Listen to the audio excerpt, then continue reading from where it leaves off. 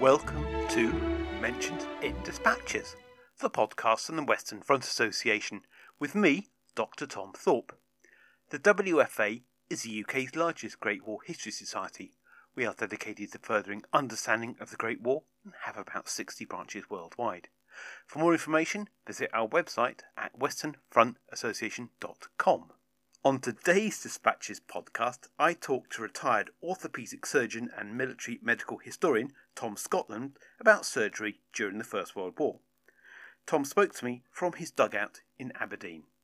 Tom, welcome to the Dispatches podcast. Can you start by telling us about yourself and how you became interested in surgery during the Great War? Tom, first of all, thank you very much indeed for inviting me this morning.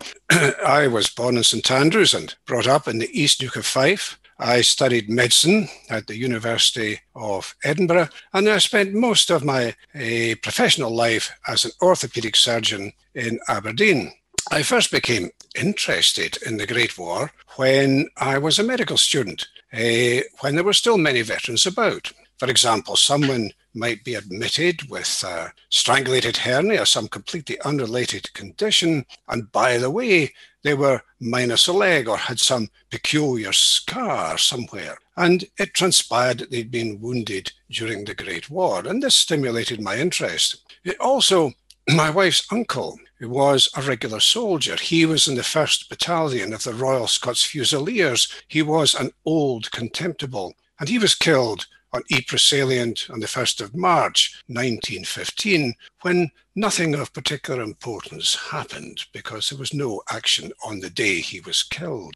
So these two factors led to my interest. So let's start at the beginning of the war in 1914. If I was wounded and I was in a battalion on the Western Front, what would happen to me?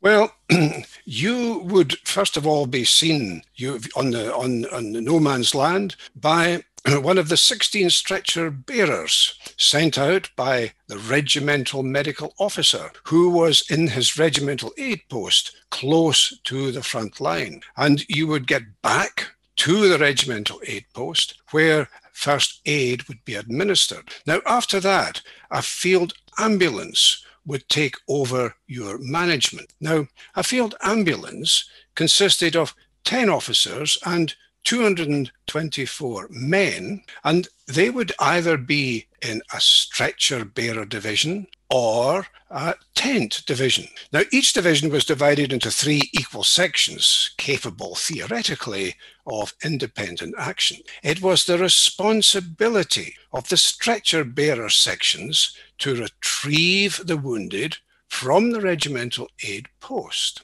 It was the responsibility of the tent sections to establish treatment facilities, an advanced dressing station, approximately 2 miles from the front line, and a main dressing station a further 2 miles back. So the stretcher bearers take the wounded, would take you with your wound back to the advanced dressing station, where you would be triaged, because wounded soldiers arriving in great numbers fell into roughly 3 groups.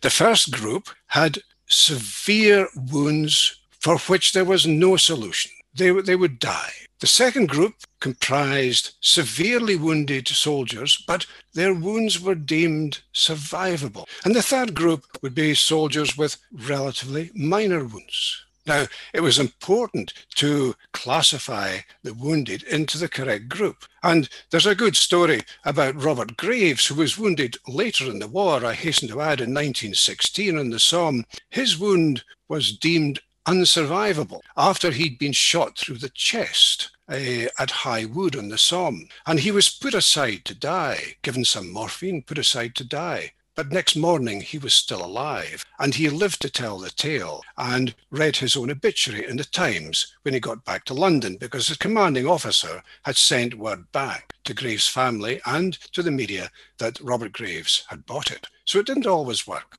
Now, lightly wounded soldiers would probably go back to the main dressing station. More severely wounded soldiers would go back to the Casualty Clearing Hospital. Now, the Casualty Clearing Hospital was renamed Casualty Clearing Station by 1915. And the Casualty Clearing Hospital was approximately 10 to 12 miles behind the front line. Now, the casualty clearing hospitals were always adjacent to a railhead so that patients could have their wounds redressed and then be sent by train to the base hospitals, stationary and general hospitals at base. Now, it's very important to appreciate that the management of the wounded was to evacuate them and to do definitive surgery at the base hospital, a journey that sometimes took 2 to 3 days. Their wounds would be dressed with antiseptic dressings, and sometimes the wounds would be sutured at field ambulances before they were sent back to the base. Now, this caused terrible problems because soldiers arrived at base hospitals with overwhelming infections, overwhelming pus-forming infections, pyogenic infections, and their wounds would be full of pus, and many soldiers died of sepsis. And this was always made worse if the wounds had been sutured in field ambulances before they were sent back to the base hospitals. Now, others arrived back with a condition called gas gangrene, caused by the organism Clostridium perfringens. Now, this organism only thrives in the absence of oxygen. It's called anaerobic, and it was common in very contaminated, neglected wounds, especially if these wounds had been sutured in field ambulances before the soldiers were evacuated. Wounds of the thigh and wounds of the buttock were particularly susceptible to developing gas gangrene because fragments of clothing, fragments of debris from the battlefield, carrying the deadly organisms picked up from the soil, were driven into the depths of wounds, and this predisposed to development of gas gangrene, which had developed long before the wounded ever reached the base hospitals. So the results really were catastrophic. So why was the state of military surgery so poor when Britain had just fought the Anglo-South African War from 1899 to 1902, which had modern weapons like magazine rifles, machine guns and artillery? Yes, that is certainly true, but there are two factors of great importance here. The first is that the Boer War was fought in the relatively dry grasslands of the Transvaal and Orange Free State, where there were few bacteria in the soil. The Great War in France and Flanders was fought in richly manured fields where organisms for gas gangrene and for tetanus prevailed. While artillery was available in the Boer War, most wounds in the Boer War were in fact caused by a bullet. In contrast, in the Great War, most wounds were caused by shell fire. Large fragments of shell casing driving clothing, debris into the wound, ripping tissues, causing dreadful injuries, creating the conditions for overwhelming infections.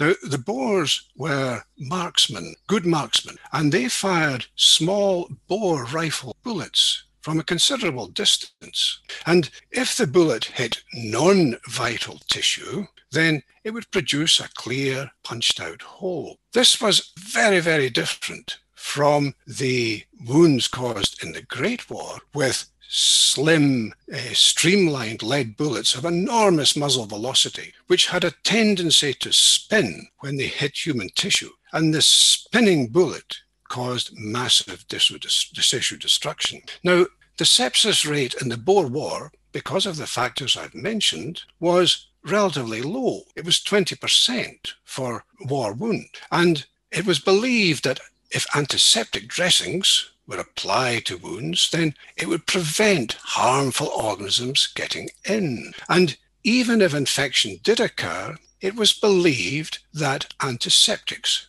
would solve the problem. And because of the types of wounds seen in the Boer War, this may well have been the case. But in the Great War, the magnitude of damage was so great that antiseptics were ineffective. But surgeons, you see, still held on to the notion that the solution would be to stitch up wounds to prevent infection getting in, apply an antiseptic dressing in a field ambulance, transport the patient back to the base hospitals, and all would be well. But all was far from well, and this simply didn't work. So what happened if I got wounded in 1918? What advances had been made in surgery by the end of the war?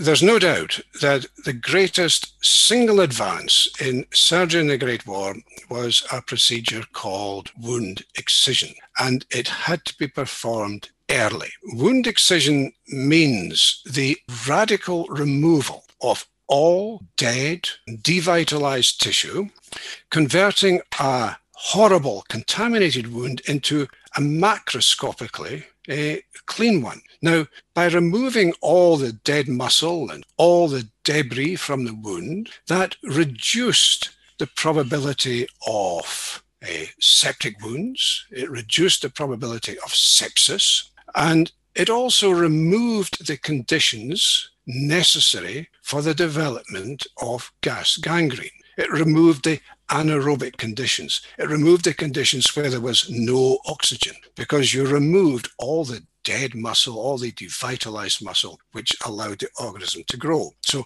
wound excision was the single most development, and it had to be performed early. And that meant that by 1915, instead of sending soldiers back to distant base hospitals, the surgery was performed in the casualty clearing stations, which could be reached in about an hour from the advanced dressing station. So early surgery and early wound excision. Now, wound excision applied really to all types of wound, certainly the musculoskeletal wound to which I've been referring, but it applied to wounds of the skull and brain, and it applied to wounds of the chest.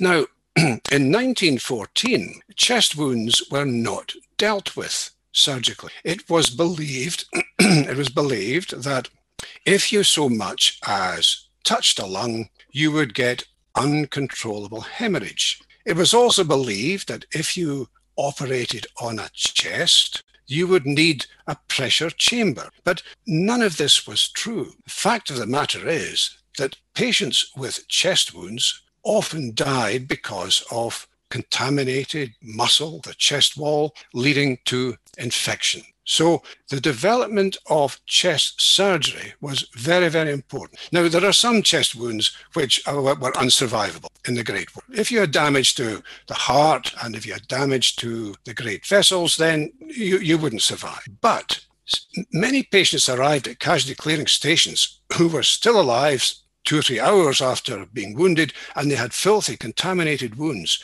which would go on to become septic unless wound excision was performed. So early wound excision in chest wounds saved lives by preventing sepsis. It couldn't do anything about the wounds where there was damage to the heart or great vessels, but it saved lives from sepsis. Abdominal surgery also developed greatly during the war. Again, in 1914, abdominal wounds were not treated surgically. It was believed that if you had an abdominal wound, you would probably do better if you were left alone. This was from the Boer War, but it simply wasn't true. The majority of penetrating abdominal wounds died. The first successful bowel resection was performed on 18th of March, 1915. Now, the surgeon's name was Owen Richards, and he operated on a Canadian Scot who had been badly wounded in a German trench, and he came back to his own front line, hanging on to his perforated, protruding intestines, holding them in his hand.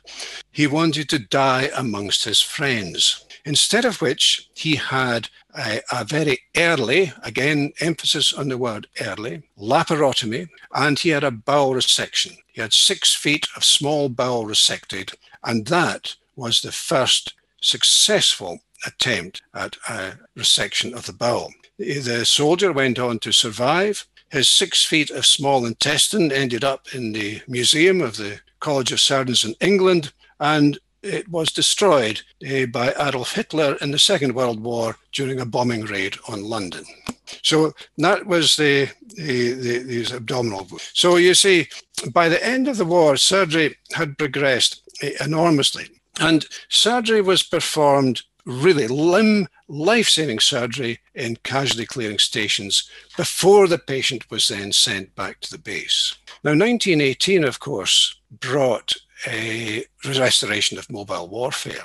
This created difficulties because by the end of the war, rapid advances were being made. Casualty clearing stations tended to get left behind, and it took longer to leave them. And the Australians developed field ambulance resuscitation teams, where limb and life-saving surgery was actually performed in field ambulances, much, much closer to the front. So by 1918, you would stand a much greater chance of surviving wounds of many different types as a result of the surgical developments. So, were there any other advances in the fields of military medicine that went on to improve the outcome for severely wounded soldiers during the war? There certainly were.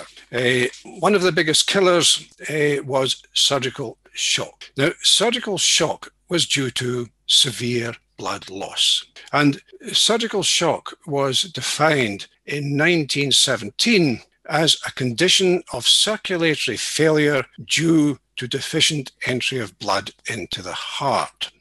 Patients in surgical shock were cold and clammy. They had a very weak and thready pulse. The heart rate was high. Pulse rate was going along at about 160, 180 a minute. Blood pressure was low and sometimes unrecordable. Now, without treatment, surgical shock becomes irreversible as a result of multiple organ failure. And patients in surgical shock are in urgent need of resuscitation. And that urgent resuscitation, quite simply, wasn't available in 1914 and 1915. Now, to give you some idea, if you arrived in a casualty clearing station in early 1915 in that clinical condition, you would have intrarectal saline to provide fluid restoration, to attempt to expand your blood volume. A rubber tube was passed through the anus and saline was run in. Now, saline is absorbed by the rectum because there's a rich supply of blood vessels. So the saline went into the circulation, expanded the volume of the circulation temporarily, but then by hydrostatic pressure, it was pushed out again. So that while there was a transient improvement in condition, it very rapidly deteriorated again. Wounded were also given subcutaneous saline, which was simply putting a wide-bore needle into the soft tissues under the armpit, and saline was run in. And it was shown quite conclusively by a chap called Geoffrey Marshall, working as an anaesthetist at Casualty Clearing Station 17 near Popperinga in 1915, that this simply was completely ineffective. The saline was still sloshing around in the armpit after the soldier died. So by 1916, in the Battle of the Somme, they were using intravenous saline, putting a needle into a vein and injecting saline. Now again, there was a transient improvement in the patient's clinical condition, but for the same reason that intrarectal saline didn't work, the intravenous saline did exactly the same thing. While the plasma volume was expanded by the saline, it was quickly expelled as a result of hydrostatic pressure. Now, in 1916, there was a Canadian called Lawrence Bruce Robertson, and he was working at number 14 Canadian General Hospital, and he employed blood transfusion for the first time at a base hospital, and he employed it for patients who had secondary hemorrhage. Now, secondary hemorrhage is where quite suddenly, as a result of infection, you get torrential bleeding from a wound because a blood vessel has been destroyed, has been eaten into by the infection. So Lawrence Bruce Robertson employed a blood transfusion with good results. Now, by 1917, he was working in Canadian Casualty Clearing Station, number 2 at Reamy Siding near Poperinghe, and he was using blood transfusion in recently wounded soldiers. Now, Lawrence Bruce Robertson used fresh blood. He had a donor who was a lightly wounded soldier and the recipient who was the badly wounded man, and he transfused blood by a syringe cannula technique, taking blood out of the recipient and putting it out of the donor and putting it into the recipient. And the clinical condition improved, and that resulted in a significant increased chance of survival. Now, there was another chap called Robertson, a chap called Oswald Hope Robertson. And Oswald Hope Robertson used stored blood. He developed a technique of preserving the blood, which could be kept for up to 26 days, provided it was kept cool. And he used stored blood to good effect. He reckoned that in the heat of battle, it would be very difficult to find a lightly wounded donor and inject it into a recipient. Whereas if you had stored blood, you could simply take out the stored blood and reconstitute it and put it straight into a wounded soldier. Now, he used Group O blood. Group O is the universal donor. And that means that you can take Group O blood and you can put it into any individual without risk of a transfusion reaction. If you have a lightly wounded donor, then you have to get a blood group for that donor and match it up with the recipient to make sure you don't get a transfusion reaction.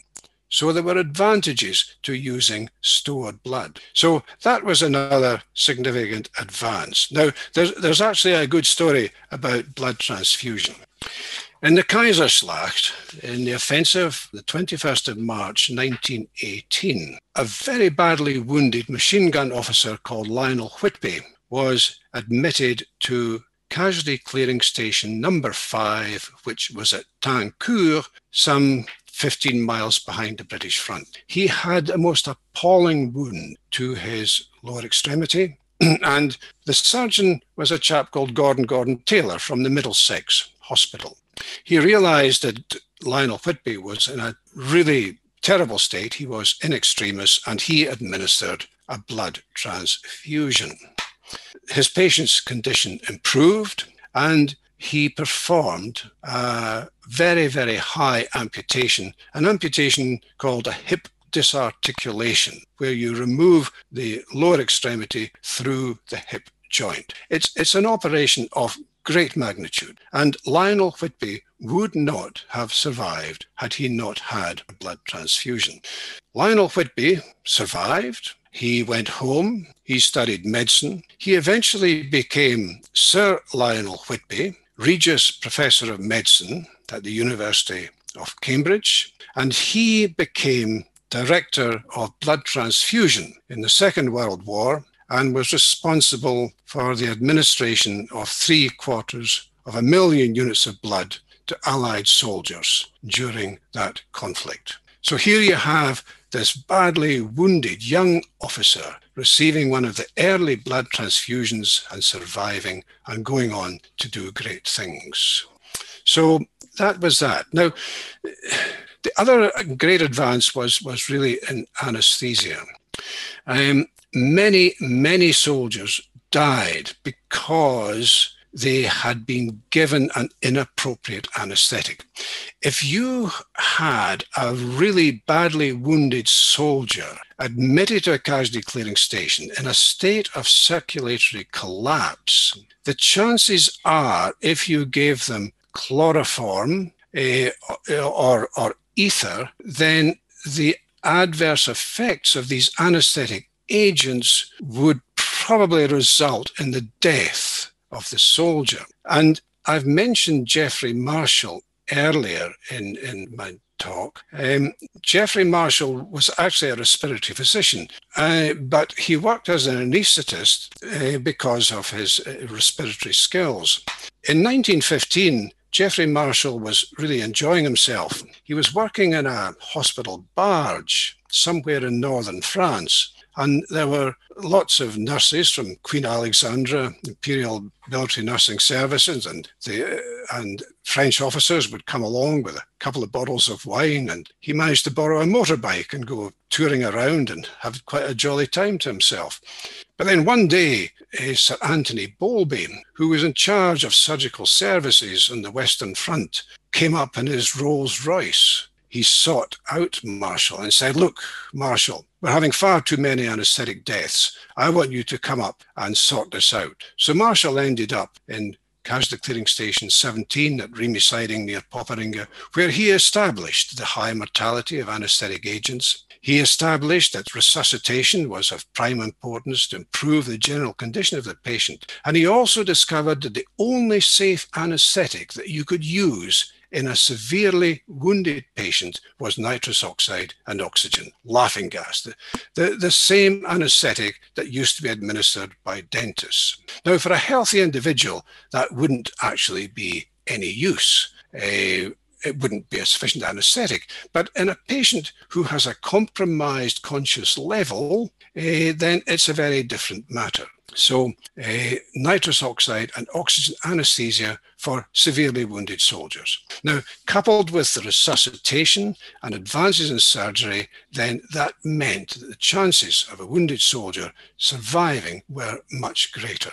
And that really reached a pinnacle by September, October 1918, when the Australian Field Ambulance Resuscitation Teams were operating on patients very, very quickly indeed. Now, the Battle of Hamel was on the 4th of July, 1918. It was a combined Australian and American offensive commanded by Lieutenant General Sir John Monash. And the Battle of Hamel commenced, I think it was about 3 a.m.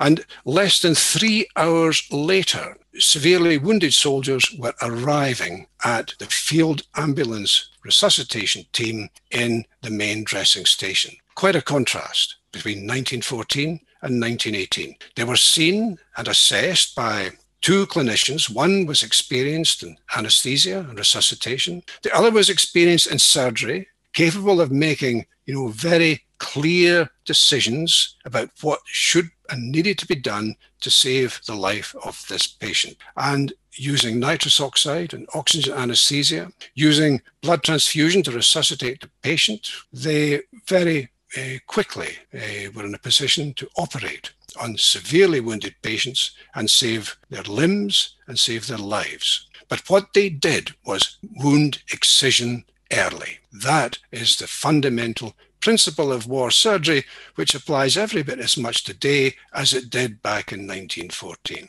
Now, you've done a lot of work on the contribution of Aberdeen surgeon Henry Gray. Tell me about him and what impact... Well, Henry Gray was an abrasive Aberdonian who did not suffer fools gladly. He didn't get on awfully well with some of his contemporaries, particularly if they were establishment figures.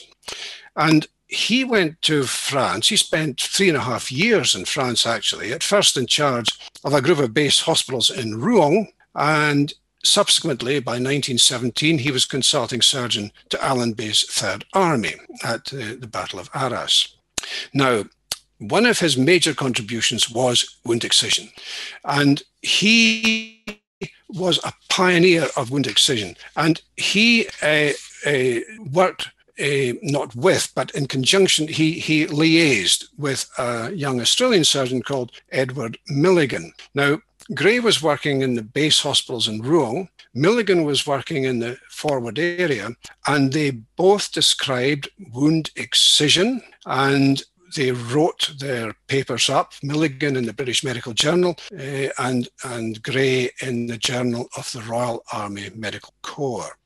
Milligan suffered a great deal of difficulty because his commanding officer simply wouldn't allow him to operate. Milligan was working at night using anesthetics given by himself and kept going by an orderly. And he was sort of working away doing wound excision, but his commanding officer said, no, you've got to stop doing this, you see, because he really could not. This commanding officer was very much of the antiseptic dressing surgery at the base hospital, you see, and Milligan suffered greatly for this. But Henry Gray was very forceful, and thankfully Anthony Bowlby also appreciated the importance of wound excision, so wound excision became established at casualty clearing stations. So that was his first contribution.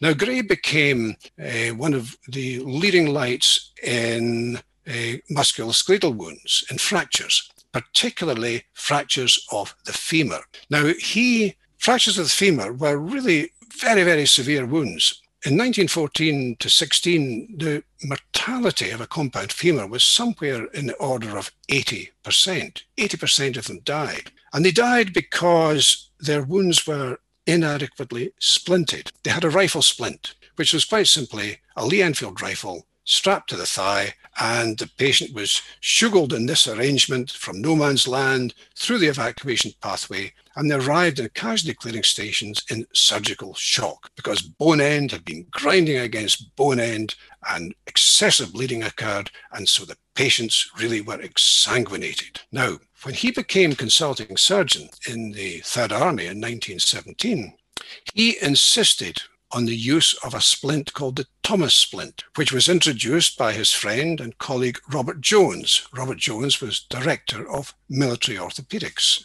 And the Thomas splint immobilized the fracture much more effectively. And every regimental aid post had 10 or so Thomas splints. And when the orderlies went out into no man's land, the stretcher bearers went out into no man's land, they had Thomas splints with them. And if they came across a patient with a fracture of the femur, they'd put the splint on, effectively immobilize the fracture. That stopped the bone ends grinding against the bone ends, and then the patient would be evacuated to a designated casualty clearing station where their wound would be excised.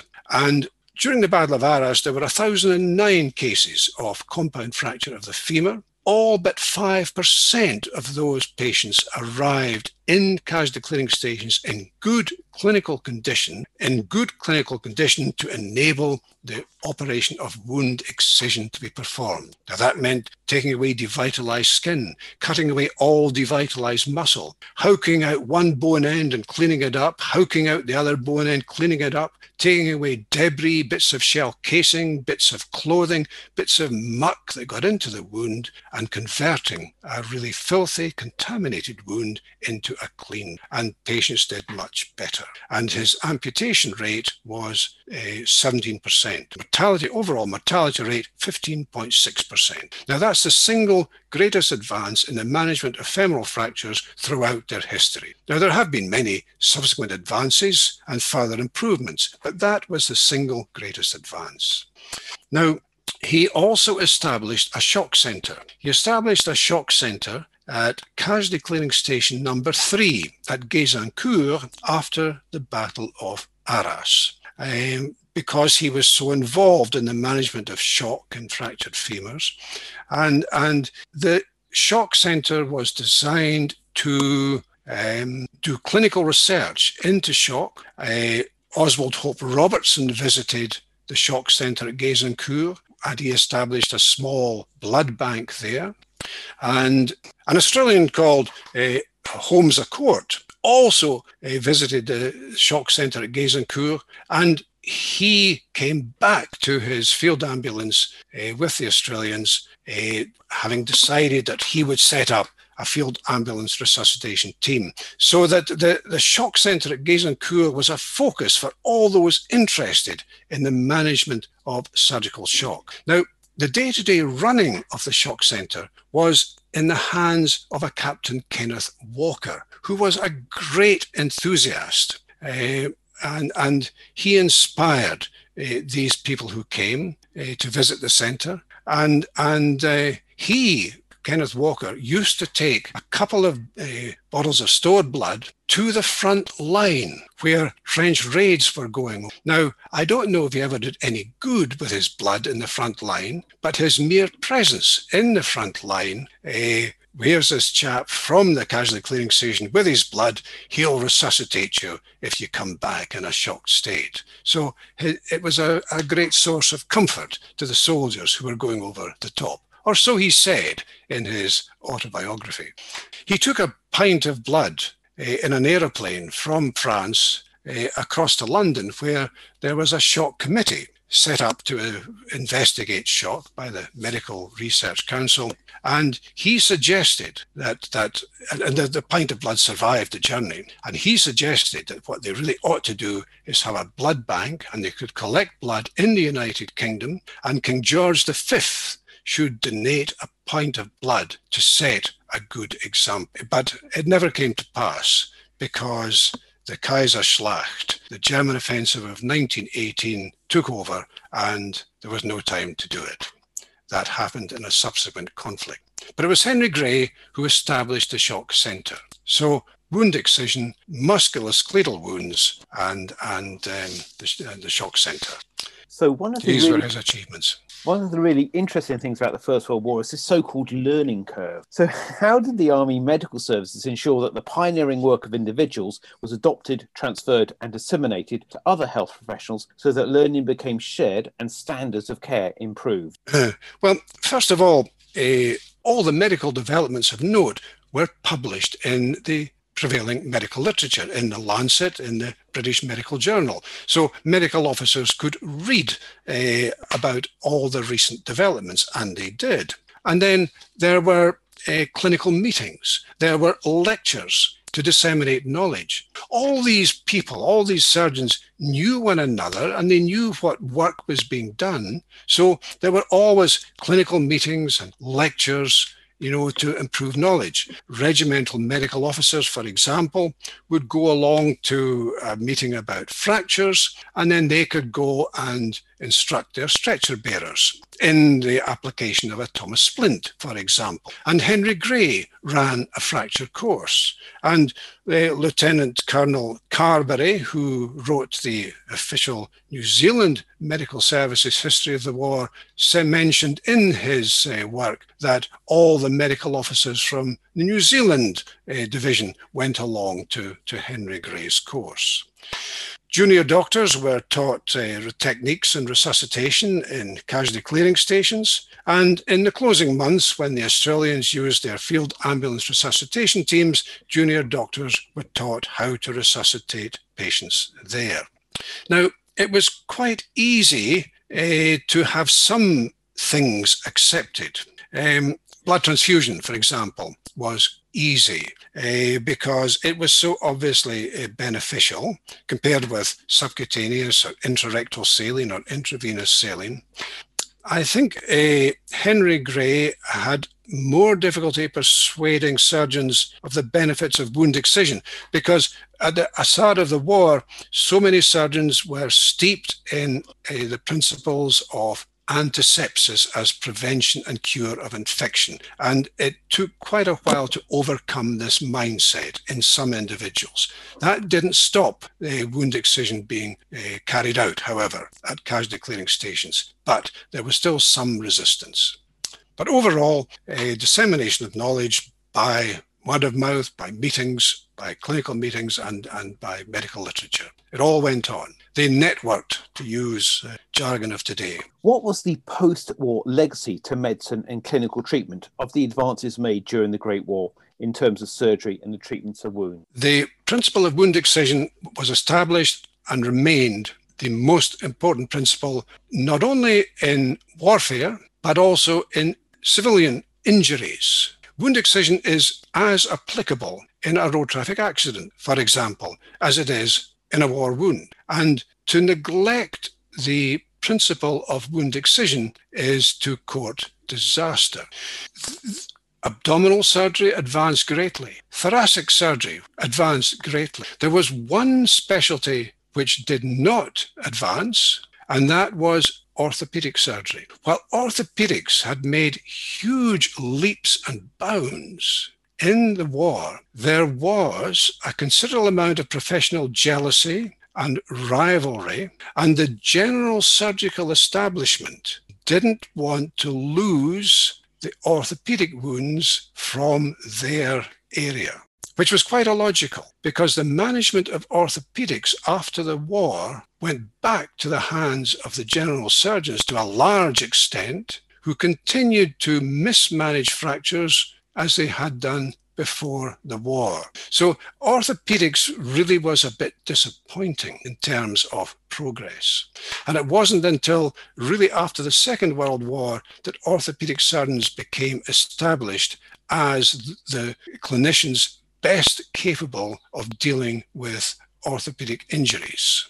But that was a negative. But another positive was plastic surgery, because the Great War brought about the birth of plastic surgery. New Zealand surgeon Harold Gillies, working in Sidcup in Kent, did a great deal of work during the war and in the years after the war on reconstruction, particularly of facial maxillary wounds. Because facial maxillary wounds were very common. People would look up from a trench just to get a peep over the top and sustain some dreadful wound. And that required some fairly extensive plastic surgical reconstructive work in the form of flap surgery. So that really developed and progressed satisfactorily. But as an orthopedic surgeon, you see, I feel a bit aggrieved at the general surgical establishment for preventing orthopedic surgeons developing their skills after the war.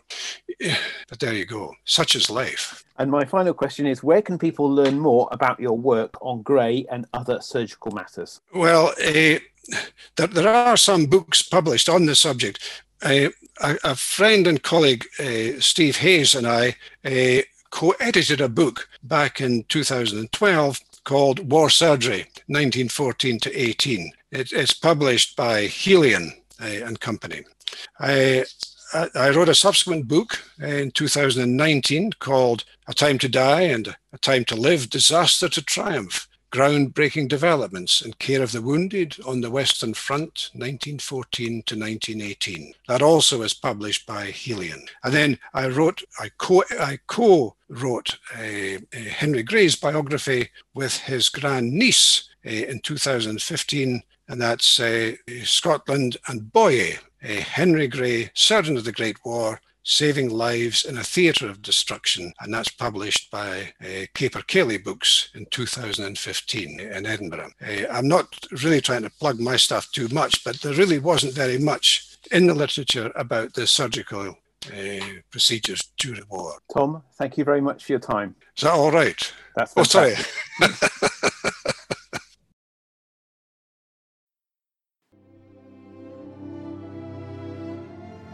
You have been listening to the Mentioned in Dispatches podcast from the Western Front Association with me, Tom Thorpe.